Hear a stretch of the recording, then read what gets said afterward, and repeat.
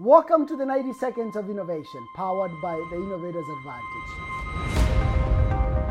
We need to have a clear definition of what innovation is. For us, after all the work we have done over the years, we have simplified the definition of innovation to creation of new value.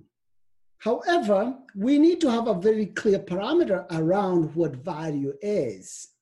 And we say that value is only obtained if you solve a very specific problem or get a job done that needed to be done. And that value is validated by the customer or the user or the person who needs that job done.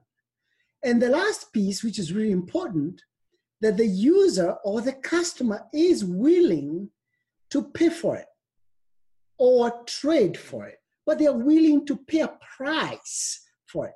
We need to be co-creating with our customers.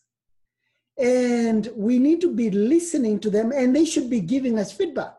So when we talk about innovation, it's not just you came up with a new thing. If it doesn't solve a problem, if somebody doesn't say, it's true, this solves a problem that I needed, and I'm willing to invest in it one way or the other, then you have not really innovated. You may have invented, but not necessarily innovated.